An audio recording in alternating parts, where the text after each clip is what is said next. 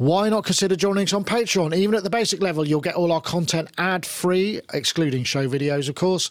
You'll also get access to the Sonic Talk pre-show and a few exclusive videos. In fact, we just posted the Game Changer Audio Motor Synth Mark II Extended Director's Cut, which has an extra 7 minutes of content. But if you join at the upper level, not only will you get that, you'll get exclusive video. In fact, I think we posted an Osmos Friday Fun extra bits. There's also extended playing for the Super Gemini video we've recently posted, sample sets, and don't forget you also at both layers get onto our Discord. So why not consider joining us in this time when ads are a bit harder to come by? It just helps us keep doing what we're doing.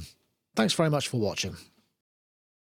Hey everybody, welcome to this Sonic Talk Christmas special. I'm talking today to a man who's probably involved in the industry that we all know about, but we probably know very little about, and that is Raso of Tuned Global. And this is, you're there in Australia. I guess it's late at night. I've turned the lights down low here, even though it's in the middle of the morning for me, just in sort of homage to your time zone. How are you, Con? Yeah, I'm great, Nick. And you're right, night here. I just got back from a few weeks in, I'm going to say, sunny London. The weather was a heck of a lot better there than it was here at the moment. But no, great to be together. Okay, so I mean, this is the premise of this sort of the series of talks is really just to kind of get behind some of the technology that drives our industry, and as we know, streaming is the streaming services. You know, most people know them: Spotify, Apple Music. You know, there's a proliferation of them, and they all charge roughly the same sort of amount, and we all get access to enormous amounts of music. In some ways, it's become commodified as a result, but you're involved in some of the well. Just tell me what Tuned Global does. Let's just tell me a little bit about what your company does first. Yeah, I mean, we're a media platform, predominantly music, but we're not just music. We're also audio books, podcasts, video, live video.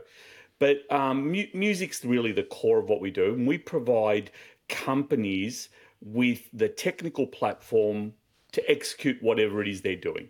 Now, that could be that they need our many APIs to be able to go and produce something that is Spotify-like, or it could be that they want a turnkey app solution that we provide that enables them to get into market really quickly, or totally sideways, it could be for the med tech industry or for the gaming industry, and how do they actually use music in those particular spaces. So we're really broad and have an opportunity to really connect to a lot of use cases. So it's super interesting. So I guess, I mean, on a let's take a kind of a fairly basic use case level. Yeah. I'm a continent. I represent maybe a mobile phone carrier or something, and I would like to provide some kind of music offering as part of a sweetener to get people to sign up to my service, you know. And so particularly, I mean, I think the other thing is to notice that perhaps you didn't mention there is your one of your key things. I mean, I know you work globally as well, but your key things is kind of also to create these sort of more localized markets. So for instance, continents where music doesn't necessarily fit the Spotify model, those artists are not Taylor Swift and they're not Ed Sheeran. They're going to be pushed out to the margins of those sort of services and hard to find. You provide a kind of more focused platform. And so are you involved in, like, you store the data, you access the data, you kind of deal with the metadata, recommendations, that kind of thing? Is that how it works? Yeah, absolutely. To get into a little bit of the detail, we have all the different music labels that you would expect delivering to us, from major music labels to independent labels. Currently have about 130, 140 million tracks on our system. And so each of those will deliver to us either in an industry standard way for the larger players, and or in perhaps not an industry standard way for the smaller players in that market. Right. And so we have to take all that metadata, and then we have to be able to normalize it, make sense of it, and create audio codecs. How do we handle images, all those things? How do we disambiguate songs so that for search it's better that you don't get the same song appearing 50 times. All those sort of items are critically important. The question, though, is how do you do this at scale? And, that's something we've worked hard at over, many years. And we're really in the third iteration of what we would call our ingestion part of our business, our ingestion platform. And that's able, we can go deeper, but that's able to horizontally scale as broad as we need it. So we've built a system that really, no matter how fast we're getting deliveries of audio files, we can process those and make those available super quick. And maybe just one of the things that for the audience that's really changed in the music industry, really even over the last 10 years, is 10 years ago you would have, as a platform, got a release from a major artist probably at least a good week, maybe 2 weeks out before it was available. There's a lot more risks and dollars that are going into marketing these now. So there's a lot of caution around making them available before, minutes before. So literally we may not get a release until half an hour before it's got to hit the streets for customers. So you have to be able to handle that. And, a customer wants to be able to see it the minute it's available. That's really interesting. I mean, I can relate to that to a degree because we often get, embargo news where we have to kind of make sure. And sometimes we get it plenty of time in advance. Sometimes we might not be prepared to sign, say, an NDA because it's just too much hassle with all the legality. So we'll just go, okay, send it when it's ready. And then you go. But I mean, there's a human involved in us. So, I mean, it's curious.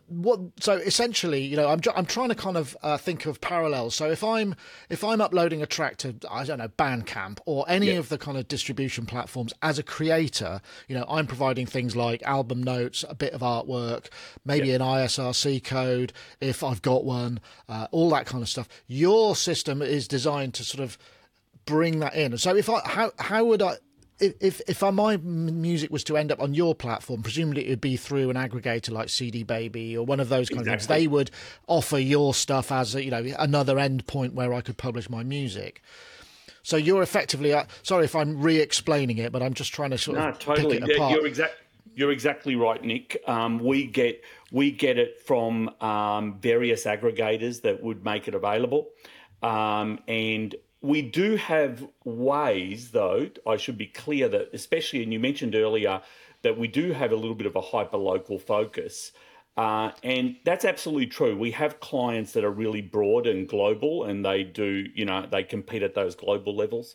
But we also have a lot of clients in places like Greenland, Ethiopia, Ghana, Nigeria, Thailand, Indonesia, that are very, very focused on local content and their local artists, right?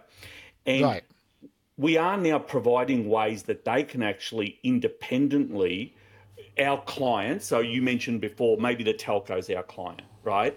That the telco can actually make a platform available for independent artists in that market to upload directly.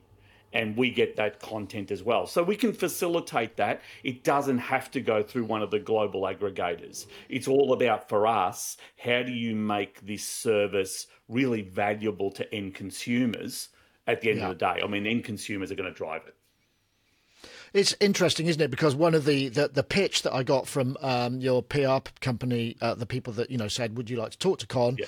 Usually these things sort of wash over me a little bit, but there was some really interesting facts and figures about how just the sheer scale of streaming data, the canon of digital content. Yeah, I think there was what we was talking about. It's 25 million tracks equals roughly a petabyte, which at S3 prices is $3,000 a month, right?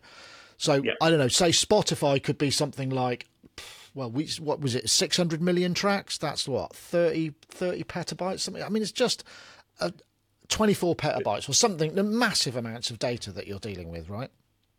Or that the industry is dealing with. And I guess there's that data side on that end, but even just processing the metadata that's coming in from some of the labels. For your audience here, which is mainly technical, one of the metadata files might be a gigabyte of metadata that we actually have to process for a single release. So that, Really? and so it's an intent. We say to people who are trying to get something new in the market, you really don't want to be doing this part of the business. You want to be using an organization like us to do it, because it's almost impossible to build the scale unless you are a Spotify or an Apple or someone like that. On the data side, absolutely. I think it's also important to understand that every single product that's ever been delivered to us from a label, and a label might give us a product and then give us 100 updates to that product. And we have to Right. store those entire 100 updates as well. So you So have when you version start to control look as at well, right? Yeah. and audit trails in case something actually, went wrong in a process, and you can sort of pick out and say, well, there was the metadata that came through that described what needed to occur.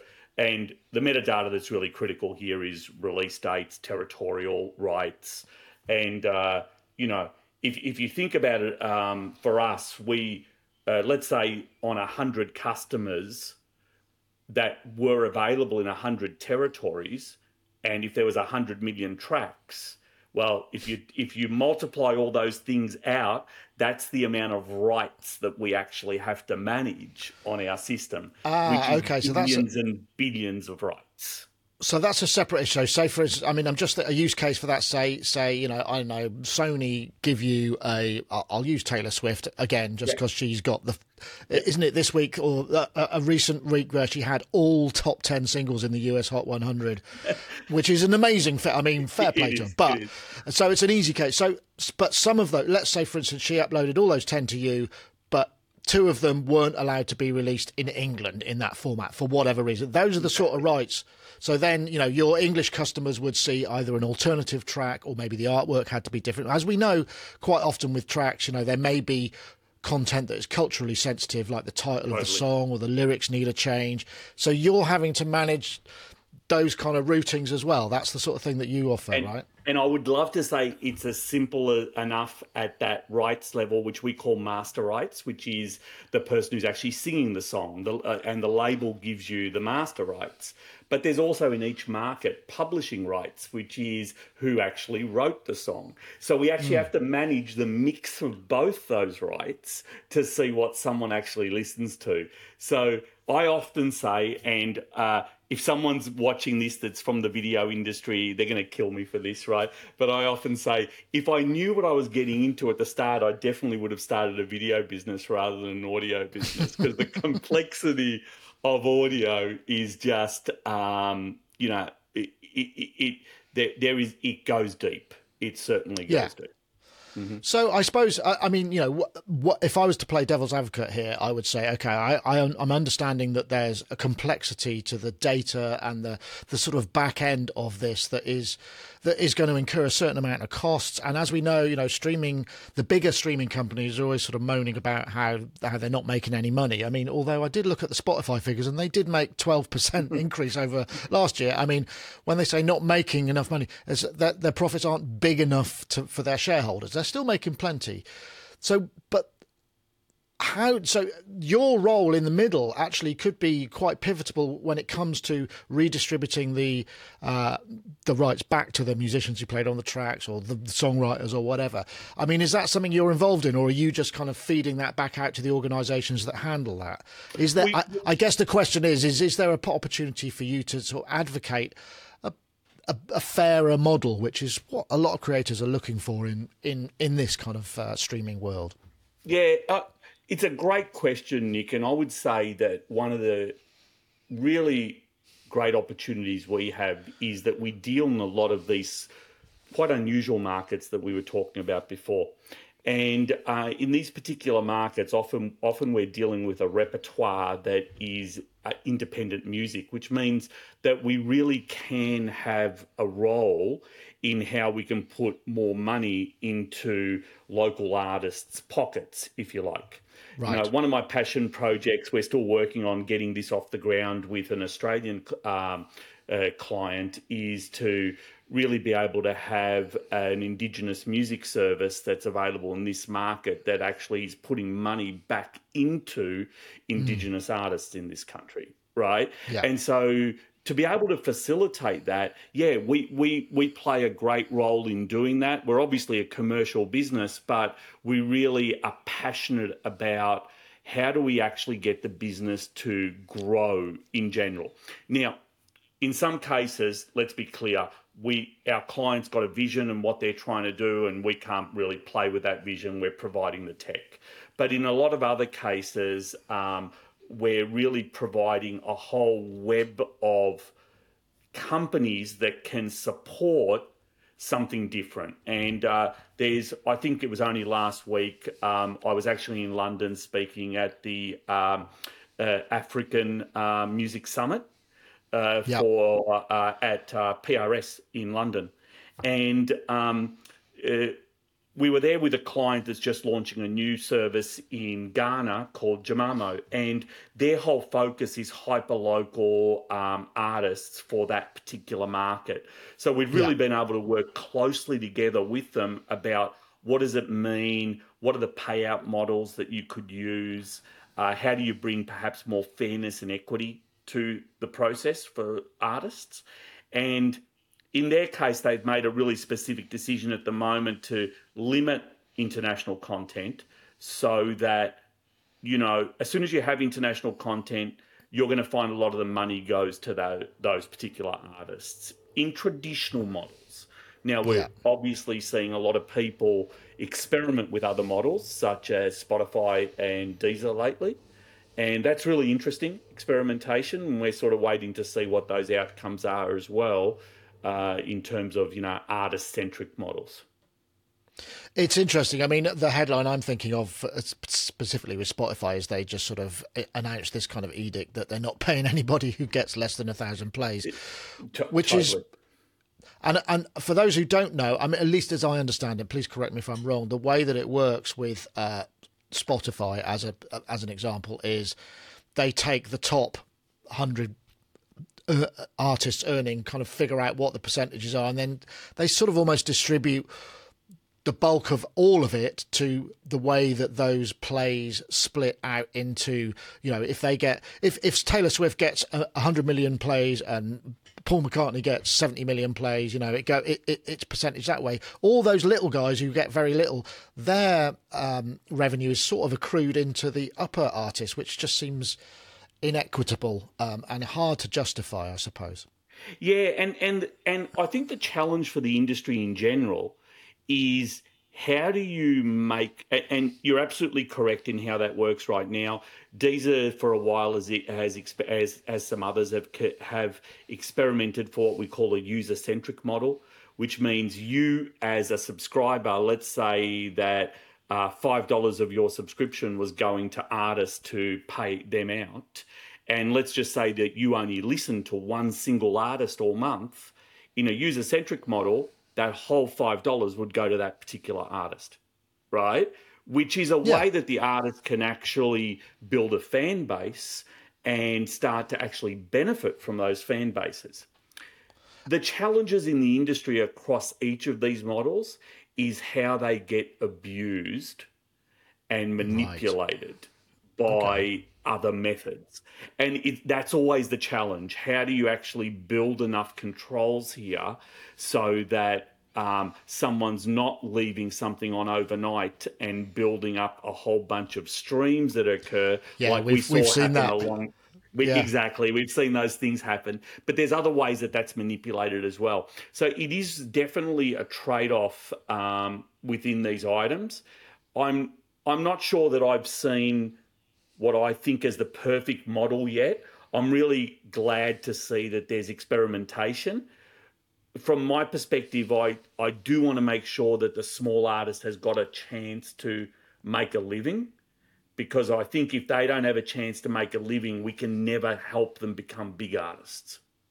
Yeah, I would totally agree with that. I mean, if you cut off the feeder effectively, what's the point? I mean, we should also point out that there are other ways, that like the Bandcamp model. There are models where you just kind of promote your own music, and And I think the thing, that I think there's ways for it to be more creative and imaginative. And I think the issue that we suffer with is because these big players have so much power, whatever they decide, we're sort of at the mercy of. I mean, I totally understand that that's not your tech, that you're just you're the glue, I suppose, in many respects. But having said that, you still have sort of algorithmic discovery, playlist making, totally. And how do because some of these systems work on, if you like this, you'll love this. Is that something that you also operate? I mean, in which case, how do you kind of keep the stuff that may be great but is less popular from being pushed further and further out into the margins until nobody's listening to it? It's such an ongoing research and development part of our business. Right, how to get that wow moment for the end user that they go, that's fantastic. That's what I want to discover. And there's certainly some really interesting things lately with AI and how that can play a role. But even without AI in that process, we analyze music as it comes in to understand which music is similar to other music.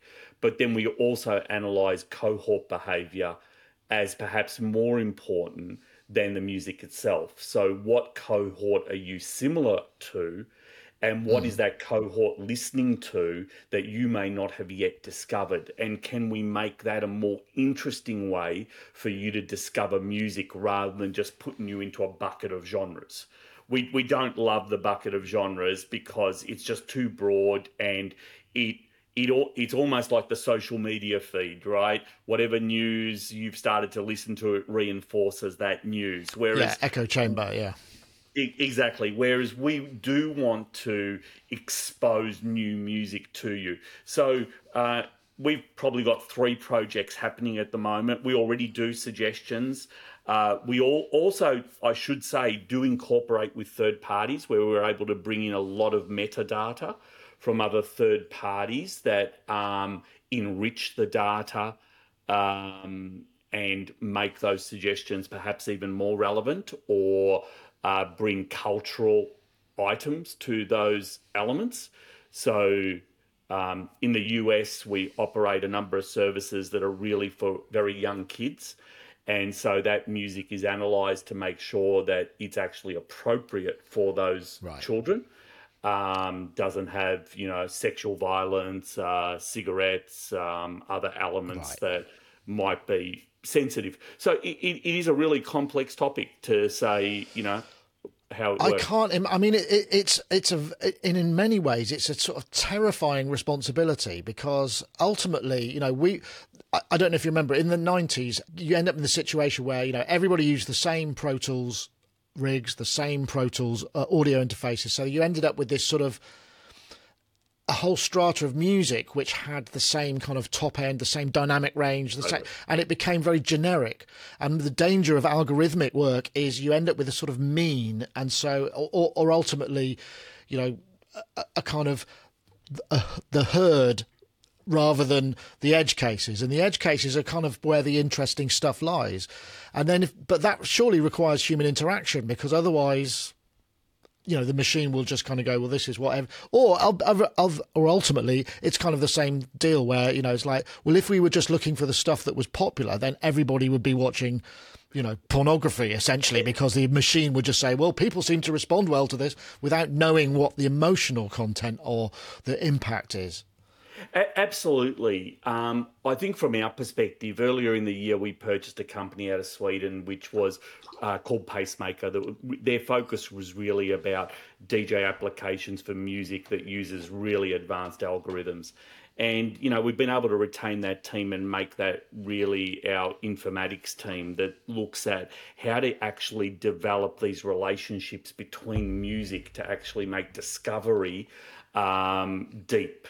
And so I think it goes back to the question that if someone's starting out to try to do a music service today, can they achieve all these items? I think it's unrealistic to do that. And that's why we really do consider ourselves to be a platform rather than just a technology provider, because all these items need to work in harmony to actually produce something extra. Now, that's not to say that many of our clients don't have a special sauce that they put on themselves and it's their own IP and create something really interesting out of that. And like I said before, we come across so many really interesting ideas almost every day that it's never boring, right? It's more just, okay, so how do we now help you execute this? Because it could be just slightly sideways to something that's the norm.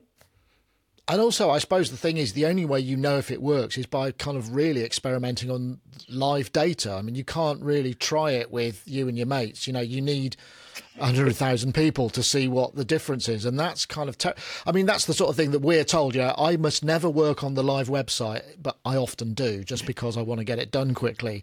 And then I go, oh, I broke something and then I have to fix it. But you can't, you don't have that luxury. So it's almost like a kind of, it's a meta in a way. You have to think about things in an abstract level.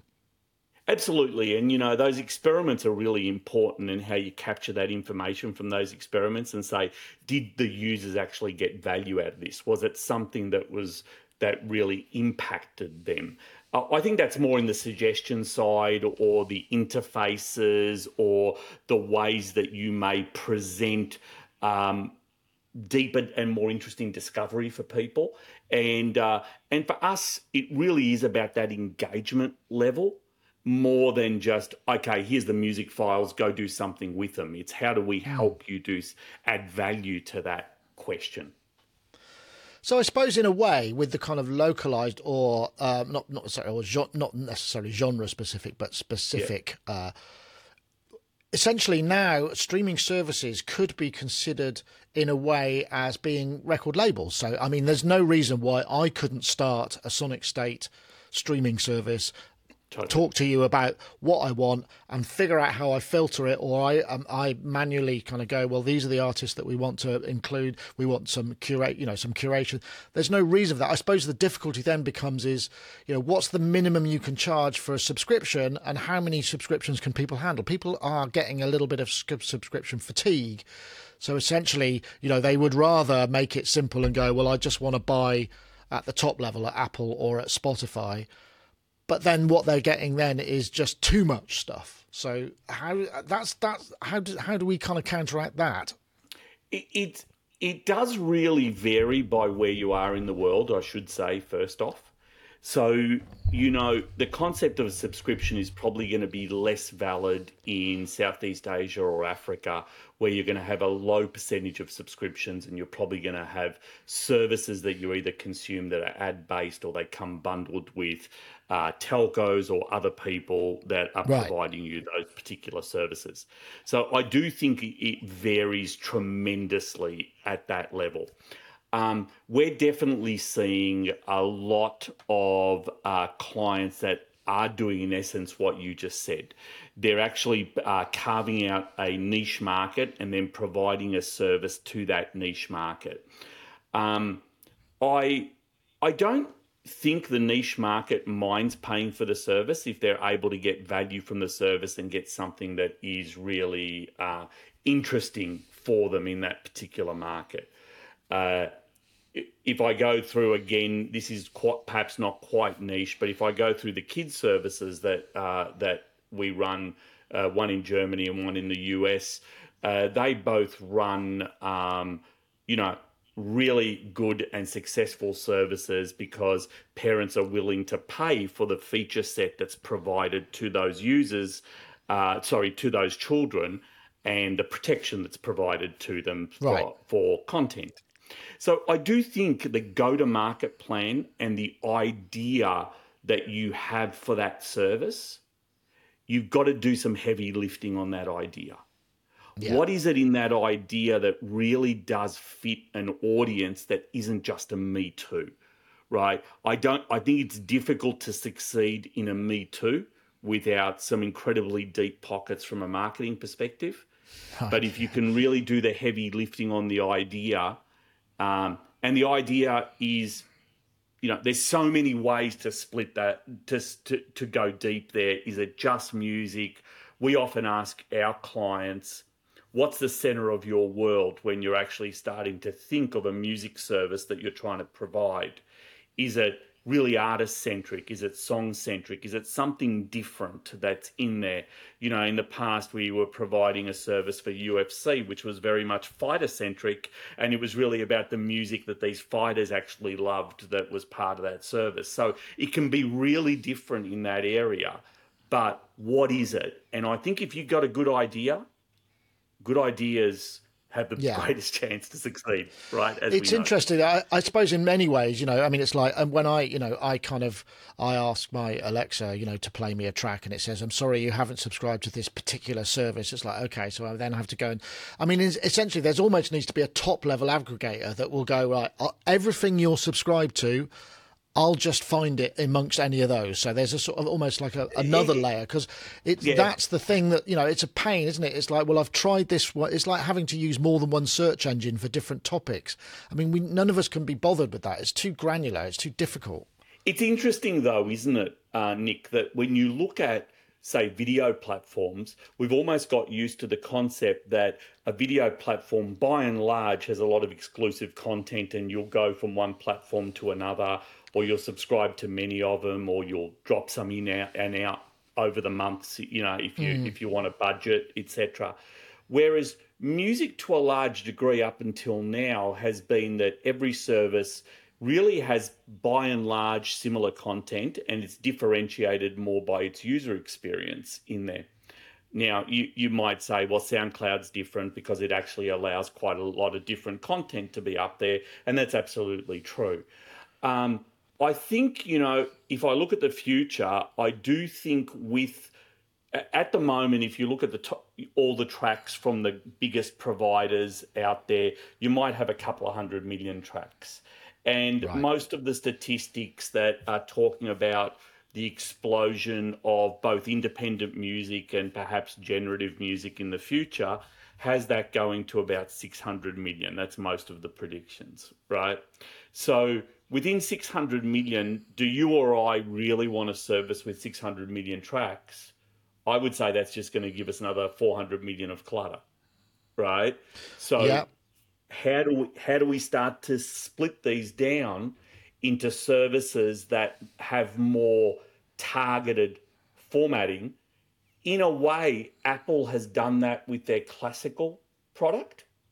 Finally, exactly. Fine. But it's a good example of saying I actually need a different sort of experience for that than my traditional Apple Music product. Yeah, I suppose so. That's an easy delineation to make, I suppose. So, I guess you could do that. But then once you get down to sort of genre specific, then you go subgenres, then you're into kind of like, oh my goodness, it's like there used to be a lot of labels, but you'd go to the record shop and you'd browse them and go, this is the one I want, because I've heard about it or whatever. It's still an amalgamate, it's still an aggregator effectively. So, yeah, interesting. Don't you love it? When you speak to an audience, when you speak to an end user and you talk about a label, there's just no concept of what is a label, right? It's just the artist that I like. But I think in the industry, we can get so focused on the labels that it sort of takes us away from, we're just looking for music here. It's almost back to the record shop. And okay, well, all right. Let's come at this from another angle. In streaming, and it all started back when people were pirating stuff, and because it was easy and people could almost do it by feeding a CD into their computer. It was, so music then became more of a commodity or has become more of a commodity because it's a service, like it's a utility that you pay your monthly fee for.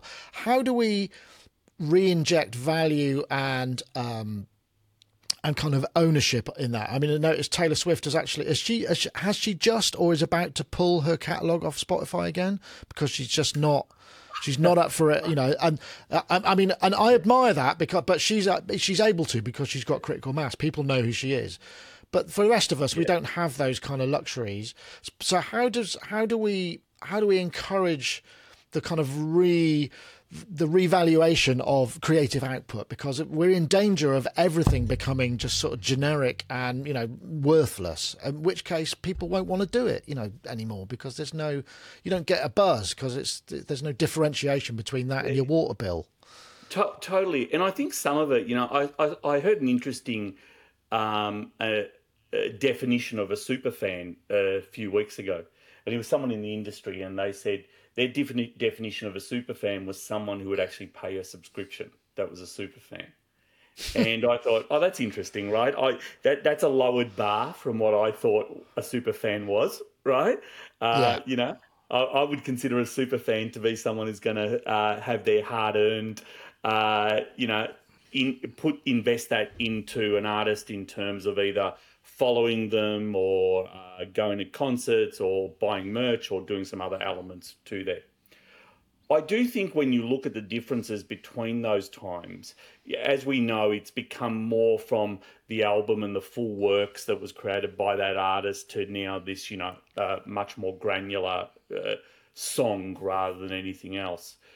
I do think that the most interesting things that we're seeing is where there's really deep fan engagement, and Right. platforms are building really deep fan engagement, right? And I think then that produces something that is really tangible with the end users. And they're using that as other ways that maybe you can, I guess, give money to that particular artist, or perhaps follow them in a way that puts more money in their pocket. Perhaps these are items like Spotify is doing at the moment might have impact there if you can build up your user listening base. I definitely think that's one item that I'm following. I'm not gonna say, oh, that's the magic bullet, because I think that would be really unwise. But I do think it's a worthy idea to follow and see, does this actually make a difference to those services. I still think people will pay for music. I think Yeah. people will pay a lot for music, but but we've taught them for so long that music is cheap, and coming back at that again now is just something that's not going to happen overnight. We're not going to change that balance overnight. I, s- I suppose the thing is as we've seen, there's been an uprise in the experience, you know, Totally. concerts. That's why concerts are probably, I mean, even though it's much more expensive to tour now, just for various reasons, Yeah. they are still the primary, for many bigger acts, are the primary revenue generator, and because you can play, you know, over the tour of a summer world tour, you can play to millions of people and give them a unique experience. I mean, I wonder if there's some element of that, because I mean, touring, while it is a thing, I mean, I'm sure lots of artists would probably prefer just to nip downstairs in their pajamas and bash out a couple of songs for maybe a select or a randomly picked number of people who subscribe to their streaming service. I mean, that would be exciting, you know. So almost there's a golden ticket aspect to things, you know, which don't. Absolutely. And we've done, I mean, we in our applications and our services, we allow live events to occur. And certainly Ah, we've experimented through the Pacific Islands with live events. And the artists have actually, you know, they put together like multiple artists for live events, not available on replay, just live in that process. And they've been really successful to bring people into a platform. So again, really differentiated in there. We've experimented with maybe something that's a bit of a dirty word at the moment, but we've got a white label solution in Roblox. And it's very much an experimentation to say, can you actually do some concerts in Roblox that have maybe some really interesting value, especially again in some of these niche markets. We've seen the huge stuff that's done in that market, but how do you actually get to a bigger market there? I think that's an interesting platform because you've got this very young audience that's now becoming 17 to 23-year-olds, right? And so they're actually used to that platform, but now they're actually people perhaps with more spending power and not the kids any longer. So it's also, it's experiments though on our side, right? Like, you know, it was the darling, obviously, 2 years ago or a year ago. You know, it's dropped off a little bit. The question about metaverses and what's happening. We still think Yeah. it's going to be a big part of the future, Okay. but yeah.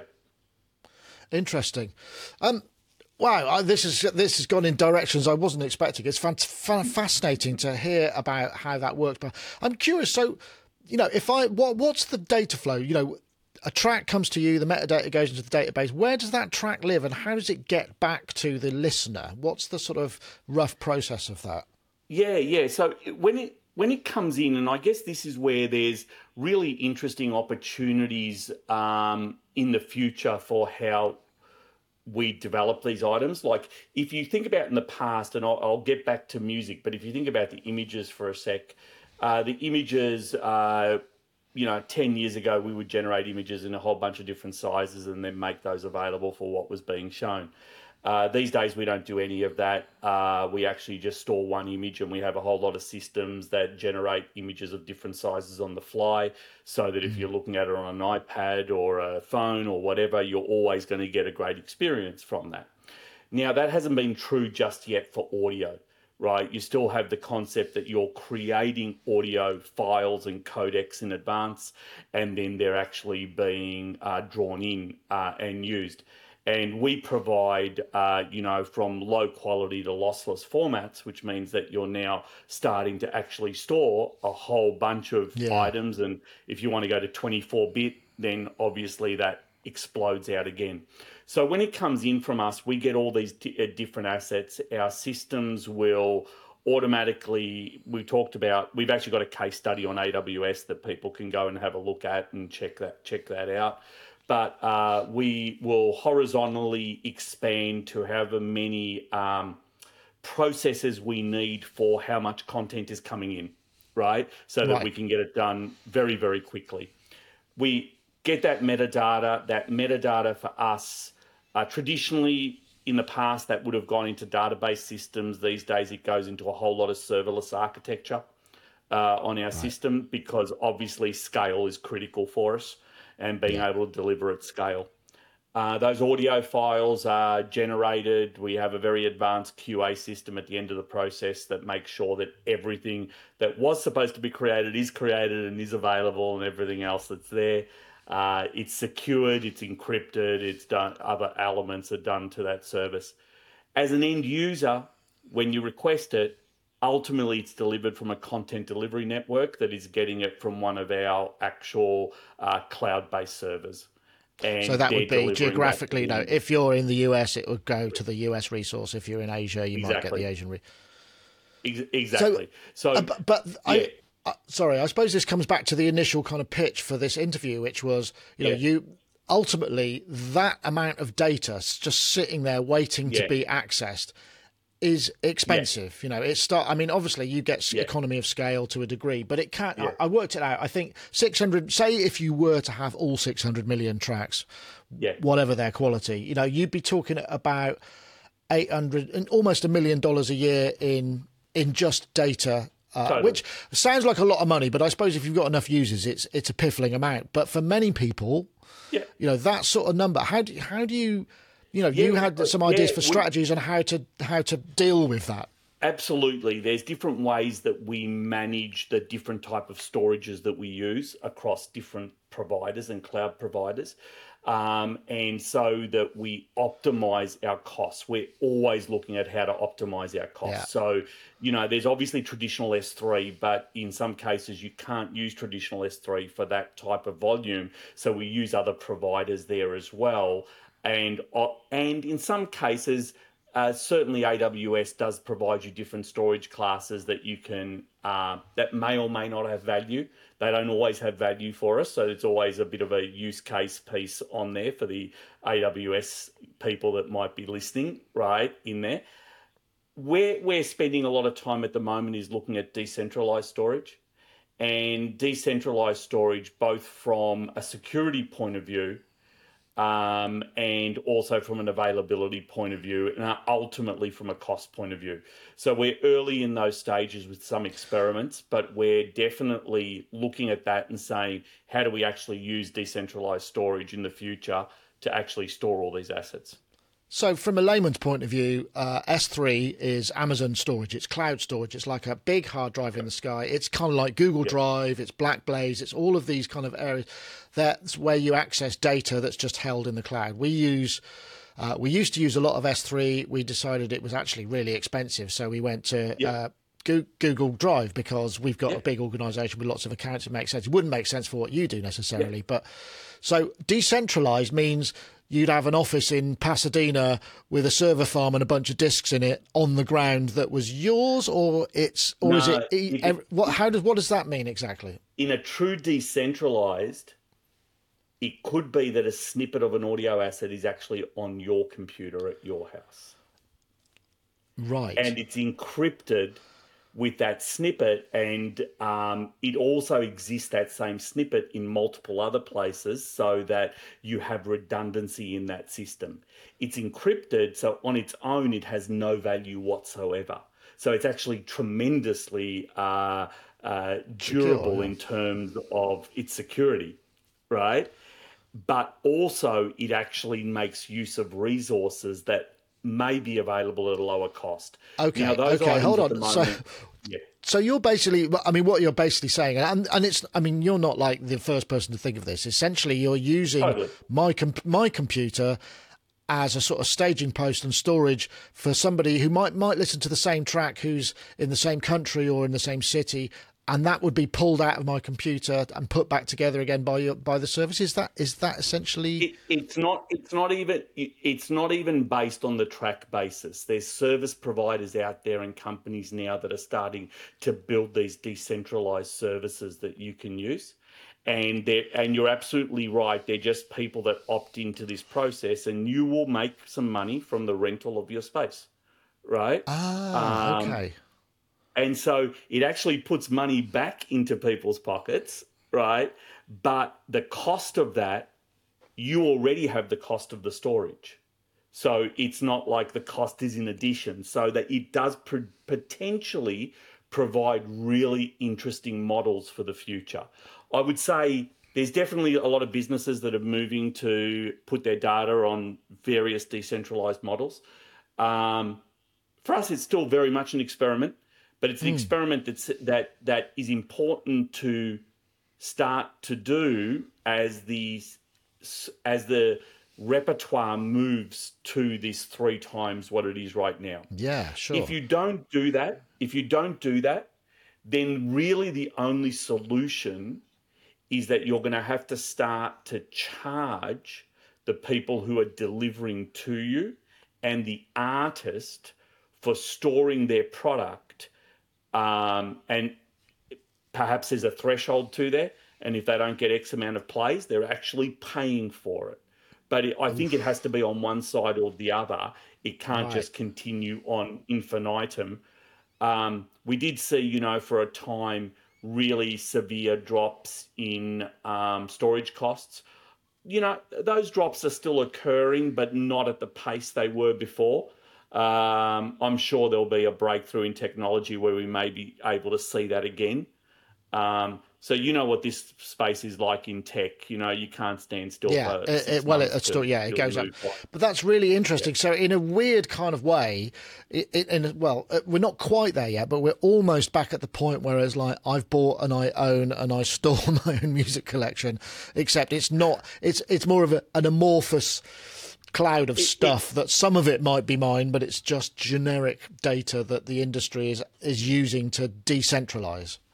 Exactly. And I think ultimately, it is the concept that globally, if there's all this storage that's out there that's not being used, is there a way to actually be able to utilize that without and I think that makes sense from a bunch of different areas, whether it's environmental or whether it's commercial.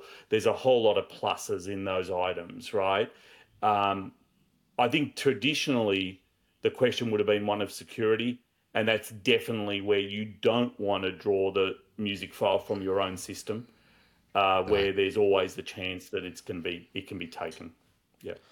It's very interesting there. I mean, that kind of shift, I suppose the thing is it's sort of, the danger is it's like, well, if people accept it, then we just it's less cost, but we're not necessarily, not you, but the people might not actually pass that on to the end users in those terms. It just becomes a norm quite quickly, and we just accept it.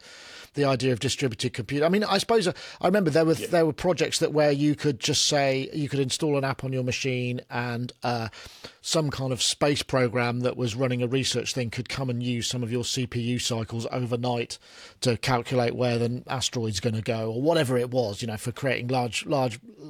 Yes. And it's a similar concept of that, except it's got a commercial basis rather than a research basis, I suppose. Yeah, and I do think, and you're absolutely right. You can't control what happens at the end of the process. But, at the same time, we do know that most services, the vast majority of their revenue is going out to licensing, right? Yeah. With master rights and publishing rights, that's taking up a huge percentage, right? Perhaps around 70% of their revenue. So they do have to be smart about what they do with the additional 30% to be able to produce a profit at the end. And I'm not necessarily talking about the super companies out there, but the companies that are trying to emerge with something different. And we do want them to be able to have a platform that they can succeed on, not something that ultimately we just have a single view of the world. And I think music's going in that way. If I look at music at the moment and I look at the type of companies that are approaching us right now, I would say there's never been more niche products being discussed than there are right now. Whereas before it was before it was perhaps someone trying to do a Me Too, whereas now it's actually someone trying to do something different, whether, as I mentioned, it's genre-based or independent-based, or whether it is something in medtech that's totally out of the norm and is people are doing, amazing things in that space. Yeah, it's interesting, isn't it? I mean, I think also, like you say, there's just so much unknown. And obviously, the rate that audio and music is being uploaded into this amorphous music catalogue, that whoever it is, just the total amount of storage is just getting larger and larger and larger. And it is quite interesting that there will ultimately be a critical mass. But I mean, I suppose it's nothing compared to, video must be incredible, much higher, because there's even more of that. I mean, just the data rate per minute is even higher, right? It totally. So, we do store a fair bit of video on our system as well. And obviously, video, generally you're going up to 4K in terms of what you're making available. So you've got some really big, storage costs on that side too. I guess one of the items we haven't talked about, Nick, is that if you think about all the DSPs at the moment and other companies that are actually getting these deliveries that are trying to do it themselves, each one of them is effectively storing exactly the same thing. And I think this is where we think that consolidation and being able to, whether it's companies like us and, that there's a lot of positives to say that just doesn't make sense in the music industry. Why is everyone storing something 200 times, right? So there is probably a lot of opportunities beyond the high-tech items that I spoke about. Like a central library. About how to consolidate that better. Yeah. Absolutely. Well, that kind of makes sense. I mean, in a way, that sort of, there's this spirit of collaboration. I'd take horse racing and betting on horse racing as an example, where all these little bookies that you see, they're intercommunicating, they're laying off bets to each other, so that nobody gets the full responsibility of a big win. There's a sort of base level, it's sort of spread out. And I suppose in a way it's a similar kind of concept, but I mean, we're talking, VHS Betamax levels of collaboration here across competing companies. That is a big ask. Yeah. So absolutely, and I think I'm not sure that we'll ever get it at the really top end, but I think if we take away those top maybe 2 or 3 there, then I think that collaboration can exist, because at the end of the day, it will actually save those other services significant amounts of money every month. And then you can talk directly to the checkbook, right? And I think you have more chance of collaborating on that process. Yeah. That's an interesting idea, and so even more collaborative aspects. Wow. Okay. So where in 5 or 10 years, where do you think the music industry is going to be? Is it a positive vision you've got for it, or is it a kind of? Do you think more people are going to be creating, or do you think there's going to be just a lot more noise? Well, geez, that's a great question. I think certainly, you know, I guess whatever you call the creator economy is definitely a new economy. I mean, at the moment, we're obviously seeing it with things like UGC and things like that, but we're starting to see that expand into music because of accessibility for people now to get their works actually shown. Mm. I don't necessarily think that on its own will grow the music industry, because your point is the critical one about how do you find those nuggets amongst that music. I think ultimately technology is going to play a huge role within that. I know there's a lot of sensitivity and trepidation around AI at the moment, but I think that as those models expand and enable us to be able to pull out interesting related items out of a large repertoire, we can actually present those to users in a way that they can actually look at them and go, "Oh, I really like this," and bring it out of there. But I think that's even more critical than it is now, just because of the volume that's there. So I think on those levels, it absolutely will continue to evolve, and I don't think music's going away anywhere from being, one of the things that just joins people together around the world. I think the interface question is a much more interesting one over the next 10 years, and how will we choose to consume music? You Mm. know, will we be consuming music through VR or AR type of systems more so than out of a phone? Will the phone form still be around in 10 years? I would imagine it's going to dramatically change, and that our music consumption is going to have to change with it, right? In a lot of ways. I would say the interfaces that we're presented at the moment are very single-faceted interfaces, but where you're seeing the future is that interfaces are really morphing for what I like and what I want to do, not just the Right. content, but the interface itself. So I think there's a lot of areas that are really exciting. I can't imagine a more exciting time to live than right now, to be honest, right? And it's great, just for where it can go. I think the commercial model is the most difficult item, and we're seeing companies like Beatbread, which are really interesting companies that are actually providing funding to artists rather than artists have to always go to a major label. And so that's a Mm. really interesting one of a new company, a relatively new company, that is actually starting to be able to provide accessibility to money for independent artists. So that whole framework, I'd expect to see that change dramatically over the next 10 years as well. Will major labels exist in quite the same way? No, because nothing will exist in No. quite the same way. How will they evolve? I'm not quite sure on that. It's interesting. I mean, it's almost like, you have VC, venture capitalists, investing Totally. in individuals through funding an artist, going, I'm going to take a bet, and which is what labels traditionally used to do. Yeah, So just go, hey, we saw this guy play live. Our CEO is really excited about it. He's prepared to put $1 million into that and make it happen. And because the return could be so great, so we've absolutely. already seen this, haven't we, with the proliferation of sort of reality-based sort of talent shows where people are plucked out of obscurity, whether it's manufactured or not, and then but there's an initial investment and then the return is made, which is, I mean, it's always unpleasant to sort of think about music in those terms, but ultimately, it is a product, but I'd rather it was a product than a commodity, and I think that's probably a Yeah, valid differentiation, right? absolutely. Totally agree. Con, it's been a pleasure talking to you. I don't want to take up more of your time. I know it's late where you are. You'll probably want to sit on the sofa and drink some of that lovely Australian Shiraz or whatever it may be that ends your day. Much appreciated. Thank you very much for talking to us. Thanks, Nick. Really appreciate the time. Have a great new year for everyone who's listening to this, and yeah, just keep supporting those local artists, and you know, it's our passion, and hopefully it's yours too.